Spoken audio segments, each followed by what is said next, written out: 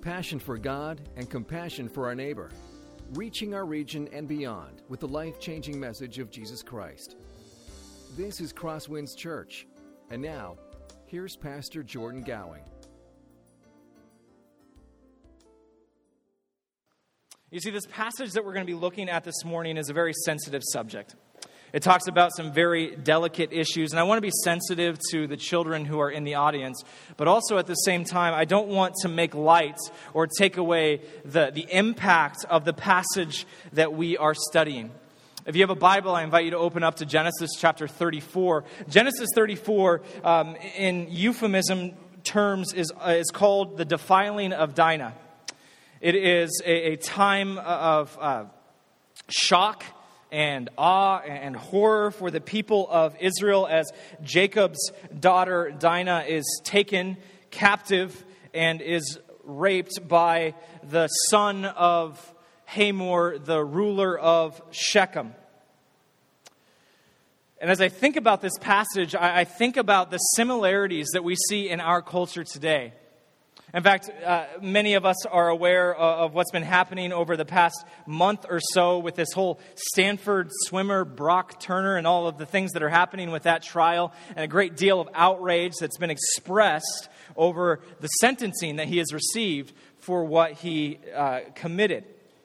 And I think that the outrage that we see as a part of our culture really reveals to us something about each and every one of us. Even as our culture is moving away from our Christian foundation, even as we're leaving behind our Christian principles, there is still an innate desire and thirst and need for justice.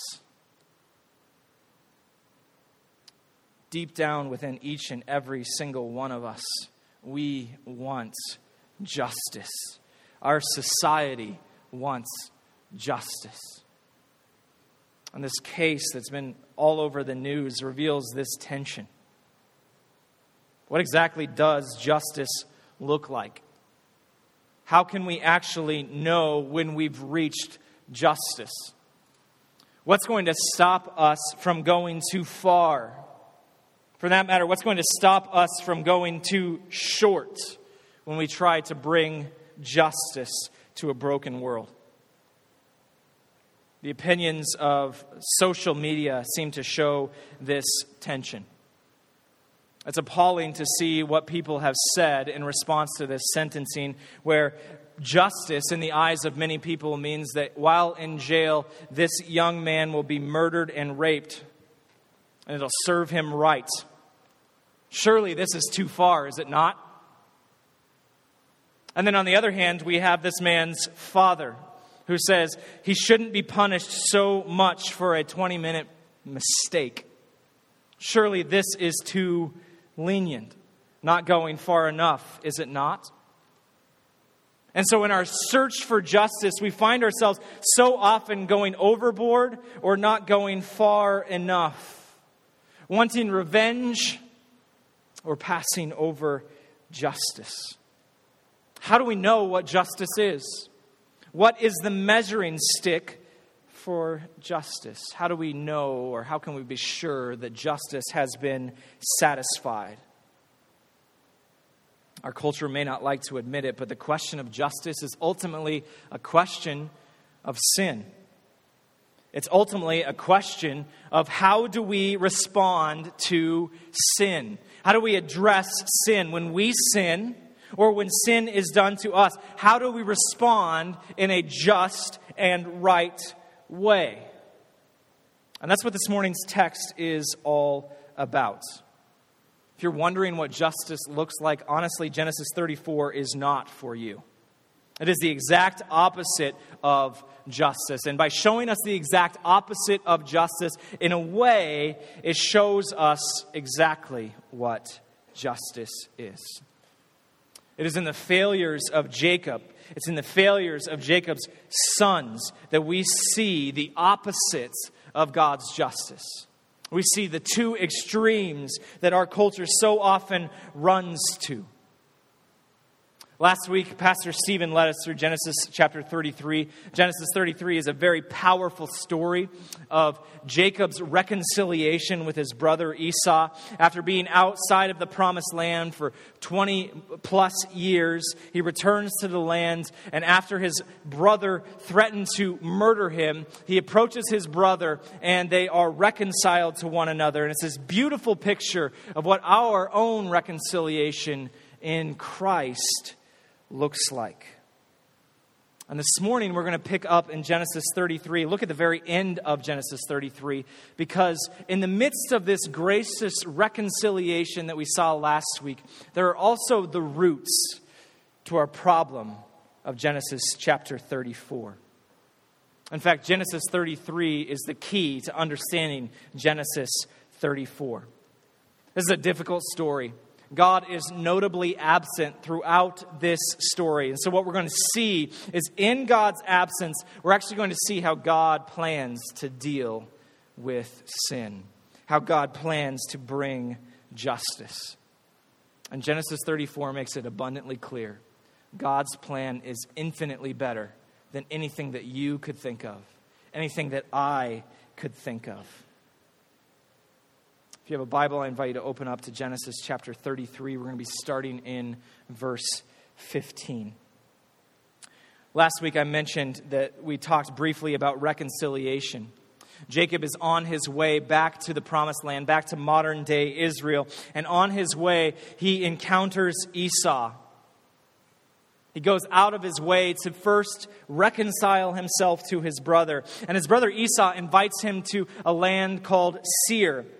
This is a land that's far south of the promised land. It's well outside of the promised land. And Jacob is a man who has been promised by God the land of promise, the land of Canaan. He knows that he can't go there. Even though his brother invites him with open arms to this land where he dwells, he knows that he cannot go with him. And so Jacob should have just said so. Jacob should have said to Esau, you know what? Thank you so much for offering me a place to stay. But I am committed to my God, and my God has told me to return to the promised land. But he doesn't show courage. Instead, he slips back into his old deceitful ways, and he lies to his brother. Pick up in verse 15. So Esau said, let me leave with you some of the people who are with me. But he, being Jacob, said, what need is there? Let me find favor in the sight of my Lord. So Esau returned that day on his way to Seir. But Jacob journeyed to Succoth and built himself a house and made booths for his livestock. Therefore the name of the place is called Succoth. And Jacob came safely to the city of Shechem, which is in the land of Canaan, on his way from Paddan Aram, and he camped before the city. And from the sons of Hamor, Shechem's father, he bought for 100 pieces of money the piece of land on which he had pitched his tents. There he erected an altar and called it El Elohe Israel. Jacob has decided not to go to Seir with his brother. But interestingly, he also decides not to go to the promised land like God has called him to do. Instead, what he does is he actually backtracks. He goes back, and this is significant because even though it's just a geographical backtracking, it's also a spiritual backtracking. He goes back over the Jabbok River, and he settles in a place called Succoth. If you look at a map, this is just within a stone's throw of the promised land. He's lived outside of God's promise for 20 plus years, and now he's within striking distance of it, and he instead decides to dwell outside of the land of promise. Why is that? Why is Jacob doing this? Well, the text doesn't really tell us. Most likely, Jacob is simply just attracted to the wide open plains of the Transjordan, a land where he could grow his herd of livestock, where he could continue to become wealthy and prosperous. And right here, when he settles in Succoth, this should be a red flag for us. After all, this is a man who just lied to his brother after repenting of lying to his brother. And now he settles in a land where God has told him not to settle.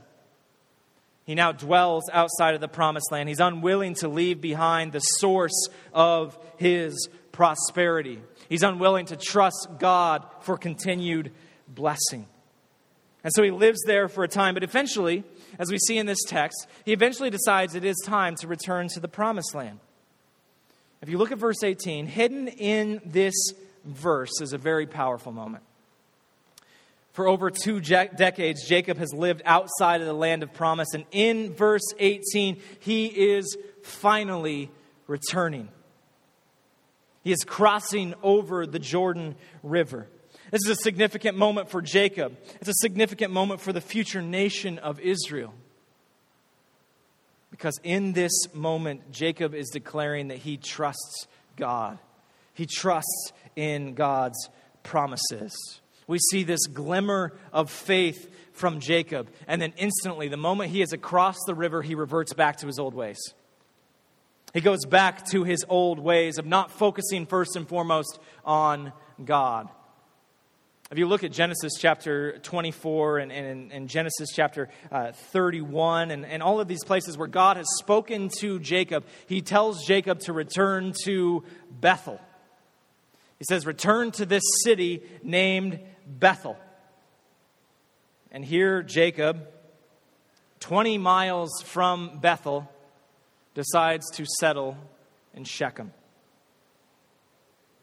Just a day's journey from where God has promised him to go, but he decides that he has done enough. He's followed God good enough. After all, Shechem was on a major trade route. It was a place where he could continue to grow wealthy, to grow prosperous. And so he compromised on what God had told him to do. How often are we like Jacob? How often are we on a mission to follow God, that God has called us to follow him, and then we stop short? We stop short of full obedience. How often do we set out to follow God, and then all of a sudden after some time we just say, you know what, I've done enough. I've gone far enough. I'm good. And I'm not going to go to Bethel. Friends, the reality is I think Jacob is a very good picture of us more often than we would like to admit. If you notice what Jacob does at the end of chapter 33 and verse 30, he builds an altar here. So you might be saying, well, Jordan, if Jacob is building an altar, how is he being partially disobedient here? As we see what Jacob does in the rest of Genesis 34, and as we see Jacob here at the end of 33, we can see confidently that what Jacob is doing when he builds this altar is he's just trying to fool himself. He's trying to hide all of his actions in the veneer of religiosity. He's trying to convince himself that he's okay in God's sight. After all, God told him to go here, but he's going to go here, and at least he's going to build God an altar. God said to do this, and he says, I'm going to instead do this, but at least I'll give God credit for it. And so as he's living in Shechem, he builds an altar and he says, I'm going to call this altar God, the God of Israel. He's making a declaration that he doesn't care what God has said. He's going to worship God on his own terms.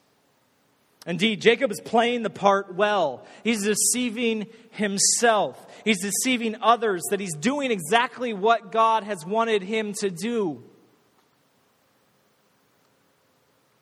But God does not change. God does not sway. God wants obedience. And for Jacob, obedience meant to return to Bethel, not to stop 20 miles short in Shechem. You see, it's this fake religiosity. It's this partial obedience here that leads to what happens in Genesis 34. If Jacob would have been fully obedient, if Jacob would have gone another 20 miles to Bethel, his daughter would have been safe. Jacob would have never experienced the tension of having to live near pagan people. He would have been in the exact center of God's will, and all of Genesis chapter 34 could have been avoided. Friends, let that serve as a warning. Let that serve as a warning to each and every one of us that partial obedience, fooling ourselves, those are the seeds of devastation. It's in those moments that we can see the fruit of destruction coming. See, it doesn't take us a lot of effort to fool others with fake religiosity. In fact, each and every one of us could probably think of times in our lives or in the lives of others where someone has given a veneer of religiosity to cover up their disobedience. And Genesis 33 is a warning of the danger that comes when we stray from God's plan. You see, if Genesis 33 is the foundation, then Genesis 34 is the fruit that comes when disaster strikes. Pick up in verse 1. Now Dinah, the daughter of Leah, whom she had borne to Jacob, went out to see the woman of the land. And when Shechem, the son of Hamor, the Hivite, the prince of the land, saw her, he seized her and lay with her and humiliated her. And his soul was drawn to Dinah, the daughter of Jacob. He loved the young woman and spoke tenderly to her. So Shechem spoke to his father Hamor, saying, "Give me this girl for my wife." We don't know how long Jacob has lived near Shechem, but at some point Dinah heads out. And the language here, the phrases that are used here, are used elsewhere in the Bible to refer to less than upright actions. I think a lot of times we can portray Dinah here as this innocent person, and I don't think that's necessarily the case. Dinah going out to see the women of the land, going out to mix and become friends with people who are not like her, is setting herself up for an issue, setting herself up for a problem. As she goes out to see the women of the land, she is instead seen by a man of the land. And this man, Shechem, comes and seizes her, and he lays with her. And this virgin daughter of Jacob is now defiled and now must live the rest of her days as a marked woman. But thankfully, Shechem, he wants to make things right. After all of this has happened, he's overpowered her with physical force. Now he starts trying to woo her with his words.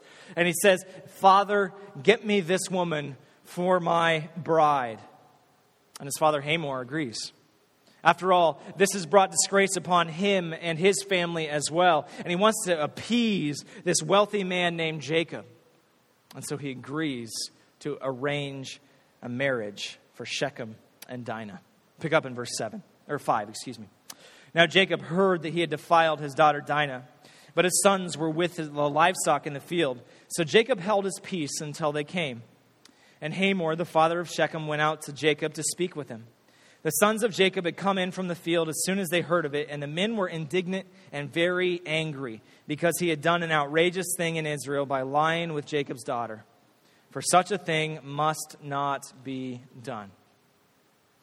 Notice in verse 5, how does Jacob respond to the rape of his daughter? With silence.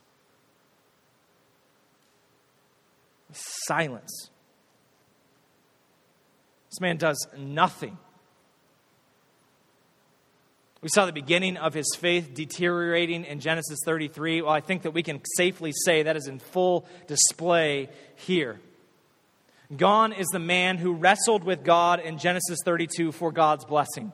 Gone is the man who humbles himself before his brother in repentance to restore his relationship in Genesis 33. Gone is the man who pleaded with God to save his family from the wrath of his brother in Genesis 32. And in his place is a man who has such a need for comfort, such a need to dwell in rich living, that he is unwilling to speak out.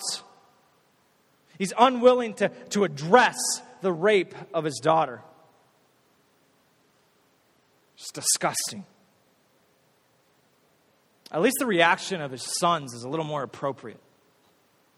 At least at first. They are full of anger and indignance over what has happened to their sister and to their half-sister. They are rightfully furious and they want justice. They want this problem to be taken care of. And so when they go to meet Hamor and their father, who are in the process of negotiating, they have this thirst for justice that influences every single thing that they say and do. Pick up in verse 8. But Hamor spoke with them, saying, "The soul of my son Shechem longs for your daughter. Please give her to him to be his wife. Make marriages with us. Give your daughters to us and take our daughters for yourselves. You shall dwell with us and the land shall be open to you. Dwell and trade in it and get property in it." Shechem also said to her father and to her brothers, "Let me find favor in your eyes, and whatever you say to me I will give. Ask me for a great bride price and gift as you will, and I will give you whatever you say to me. Only give me the young woman to be my wife." Hamor starts the negotiating knowing that what his son has done is wrong. It's not just wrong in Israel. It was wrong and throughout the entire world. Ancient common law saw rape as evil. It was something that left his family with a black eye. And Hamor was willing to do whatever he could in order to fix this problem. And so he approaches Jacob, and he approaches Jacob's son, and he says, let's just fix this by having the two of them get married. And this is a logical solution. Maybe not in our context today, but in ancient times, this was a logical solution in that culture. But Hamor doesn't just stop there. And in order to smooth things over, he appeals to the mutual benefit that will come for both Jacob and the people of Shechem. He knows that Jacob is an outsider. He knows that it'll be difficult for Jacob to acquire wealth and land. And so he offers Jacob more than just Dinah's hand. He asks for more than just Dinah's hand. What he wants is to intermarry. What he wants is for Jacob to lose his identity and become a Shechemite. What he wants is to appeal to Jacob's desire for wealth and prosperity and to get him to compromise. If these two groups of people intermarry, it will be good for all, he claims. He says Jacob's family will grow more prosperous. And of course, Shechem will as well. Jacob will receive more land. Jacob will receive more livestock. Jacob and his family could be rich beyond their wildest dreams if they just agree to Hamor's proposal. Do you see what is at stake here? This is a test for Jacob. And honestly, it is probably the biggest test that Jacob has ever had to face, especially considering his spiritual state right now. God has promised Jacob land. God has promised Jacob offspring. God has promised Jacob wealth. And now he has an opportunity to acquire each of those things. If they intermarry, he will receive land. If they intermarry, he will receive offspring, and he will become even more wealthy. There's only one problem. If Jacob takes this offer, then he'll be turning his back on the other part of God's promise, that God would be with Jacob. What Jacob is having to do right now is to trust God or to immediately get what he wants. Again, I think that sometimes that's the case that we find ourselves in. We can oftentimes find ourselves in situations where we have to either trust God or do exactly what seems right, seems easiest, and seems best in the immediate context. Are we going to choose to trust God and follow Him or satisfy our cravings? Are we going to choose to trust God in the midst of our relationships, or are we going to settle for someone else who isn't what God would have for us? In our finances, are we willing to trust God or sacrifice our integrity and morality in order to get ahead? Even in watching our language and swearing, are we going to sacrifice trusting God in order to fit in? We all face the crisis that Jacob is facing right now. And Shechem sweetens the pot by saying, I'll give you an even extravagant bride price as well. Here's Jacob's decision: follow God or throw his lot in with the world. And based off of Jacob's actions so far, we would think that the decision has already been made. Let's pick up in verse 13. The sons of Jacob answered Shechem and his father Hamor deceitfully, because he had defiled their sister Dinah. They said to them, we cannot do this thing, to give our sister to one who is uncircumcised, for that would be a disgrace to us. Only on this condition will we agree with you, that you will become as we are, by every male among you being circumcised.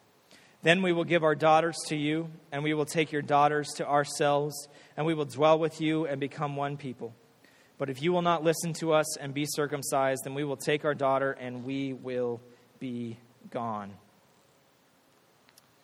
Thankfully, Jacob's sons, step in and respond correctly in one sense. They say the right words. They know that they are called to be set apart, and they know that they can't compromise that calling just at the first sign of a shortcut to God's promises.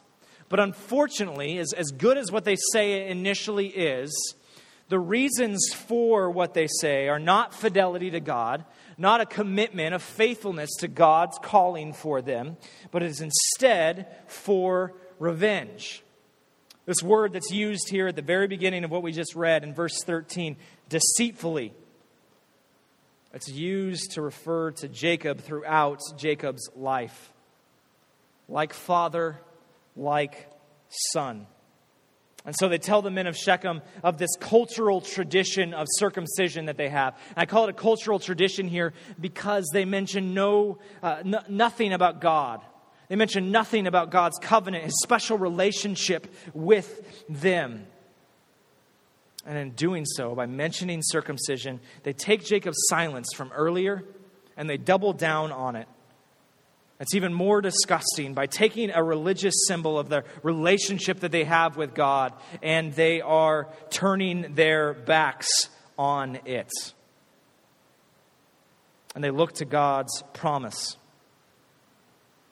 God's promise that they will be a set-apart nation.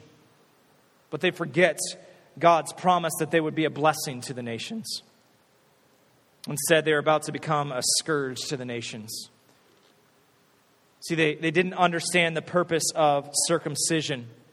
They didn't understand that this invitation to be a part of the covenant community, to be a part of the people of God, meant circumcision and a heart change. And a change of what you worship, forsaking your gods and following the one true God. That's not what Jacob and his sons have in mind. They desecrate the sign of their relationship with God. In Genesis 33, we saw that their father practiced false religion. And the reason he practiced that false religion was in order to hide a cold heart. But here in Genesis 34, we see that Jacob's sons practice dead religion. And the reason why they practice it is to hide their genocidal plans. And so they propose this. They really are their father's children. How does Hamor respond? How does Shechem respond? Pick up in verse 18. Their words pleased Hamor and Hamor's son Shechem. And the young man did not delay to do the thing because he delighted in Jacob's daughter. Now he was the most honored of all his father's house. So Hamor and his son Shechem came to the gate of their city and spoke to the men of their city, saying, these men are at peace with us. Let them dwell in the land and trade in it, for behold, the land is large enough for them. Let us take their daughters as wives, and let us give them our daughters. Only on this condition will the men agree to dwell with us, to become one people. when every male among us is circumcised as they are circumcised? Will not their livestock, their property, and all their beasts be ours? Only let us agree with them, and they will dwell with us. And all who went out of the gate of the city listened to Hamor and his son Shechem, and every male was circumcised, all who went out of the gate of the city. His son's plan for deceit worked. Hamor and Shechem and the entire city of Shechem agreed to the terms. And the reason why they agreed to these terms is because Shechem and Hamor appeal to greed just like they did with Jacob. And all of these men are circumcised. And if only the story ended there. But of course, it does not. Pick up in verse 25. On the third day, when they were sore, two of the sons of Jacob, Simeon and Levi, Dinah's brothers, took their swords and came against the city while it felt secure and killed all the males. They killed Hamor and his son Shechem with a sword and took Dinah out of Shechem's house and went away. The sons of Jacob came upon the slain and plundered the city because they had defiled their sister. They took their flocks and their herds and their donkeys and whatever was in the city and in the field, all their wealth, all their little ones and their wives, all that was in their houses, they plundered and captured. Then Jacob said to Simeon and Levi, "You have brought trouble on me by making me stink to the inhabitants of the land, the Canaanites and the Perizzites. My numbers are few, and if they gather themselves against me and attack me, I shall be destroyed, both I and my household." But they said, "Should he treat our sister like a prostitute?" The people of Shechem performed the circumcision, and the sons waited until the greatest pain was felt, and they were most off guard, and then they struck. But notice it's just Simeon, and it's just Levi, two of Dinah's older brothers. These bloodthirsty brothers snuck into the city and slaughtered every single male who was incapacitated. First, the sons of Jacob, they divorce circumcision from its meaning. And now they take circumcision and use it as a plot for revenge. And as their swords are soaked with the blood of Shechem, they call the rest of their brothers into the city, and the plundering begins. And the growth of wealth begins. Each of these brothers enjoys the spoils of this deception. Notice what this text says. Notice what this text tells us. It says all of the wealth, all of the children, all of the wives, all of these were captured and plundered by Jacob's family. Now, based off of ancient practices of plundering, based off of the morality that we have seen from Jacob's sons, it is not at all unlikely that this plundering included the rape of these wives who had just witnessed their husbands slaughtered. For the defiling of one woman comes the murder of an entire town and the retributive rape of their wives. So much for retributive justice. So much for an eye for an eye. So much for being a blessing to the nations. In just a few short days, this family became wealthy and powerful, yes, but at the same time, they showed no distinction in their morality than the people of Shechem.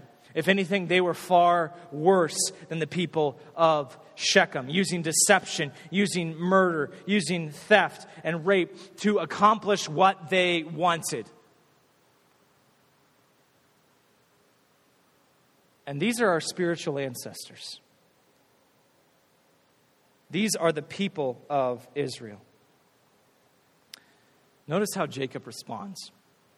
It leaves much to be desired. He doesn't express anger over genocide. He doesn't express anger over this misuse of circumcision. He doesn't express anger over the defiling of the city or the pillaging or anything like that. Jacob has no sense of objective guilt and a desire for justice. Jacob is only concerned with his own skin. The only reason why Jacob is torn up about this is because now his family is marked for destruction by everyone else that lives near them. And that is how the text ends. It ends as a bit of a cliffhanger. It ends without resolution. It ends without answers.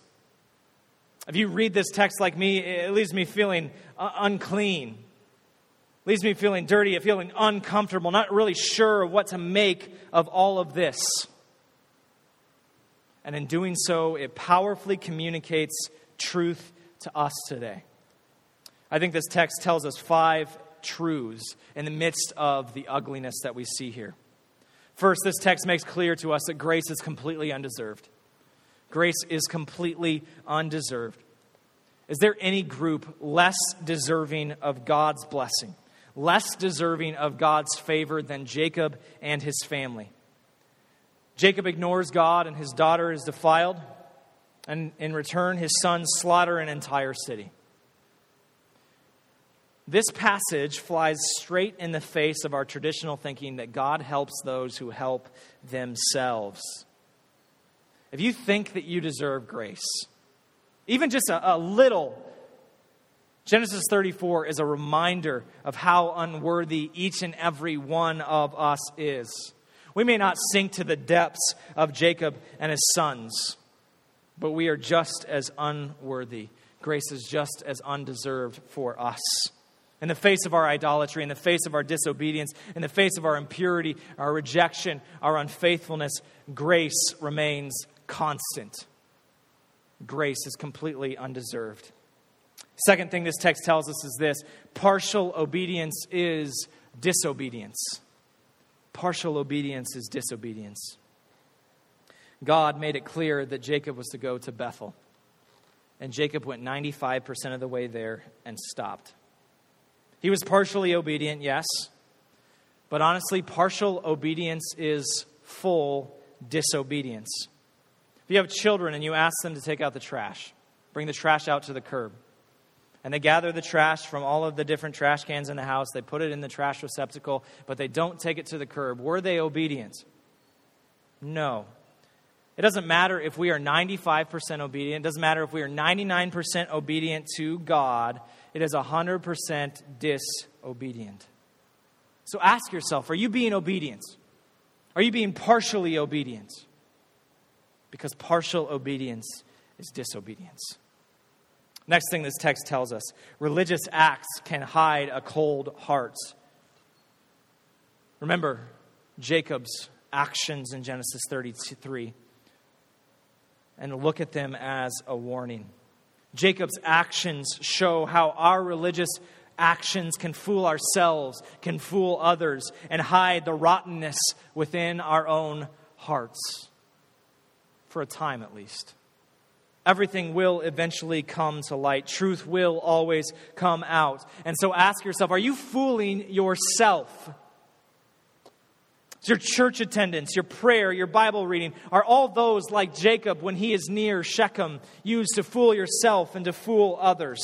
Religious acts can hide a cold heart. Fourth thing is this: children often follow in their parents' footsteps. Children often follow in their parents' footsteps. Where did Jacob's sons' despicable actions come from? From their father, by watching their dad.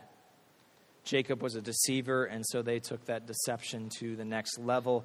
Jacob used religion as a ruse, and so his sons took that to the next level. If you have children in your home, ask yourself, what are your children learning from you? What are they learning from you with your words and your actions? Are they learning that Christianity is just something that you do rather than a vital relationship? Friends, they observe from birth all the way until they leave the house. And during that time, you are discipling them. Are you discipling them to follow the world or to follow Jesus? Children often follow in their parents' footsteps.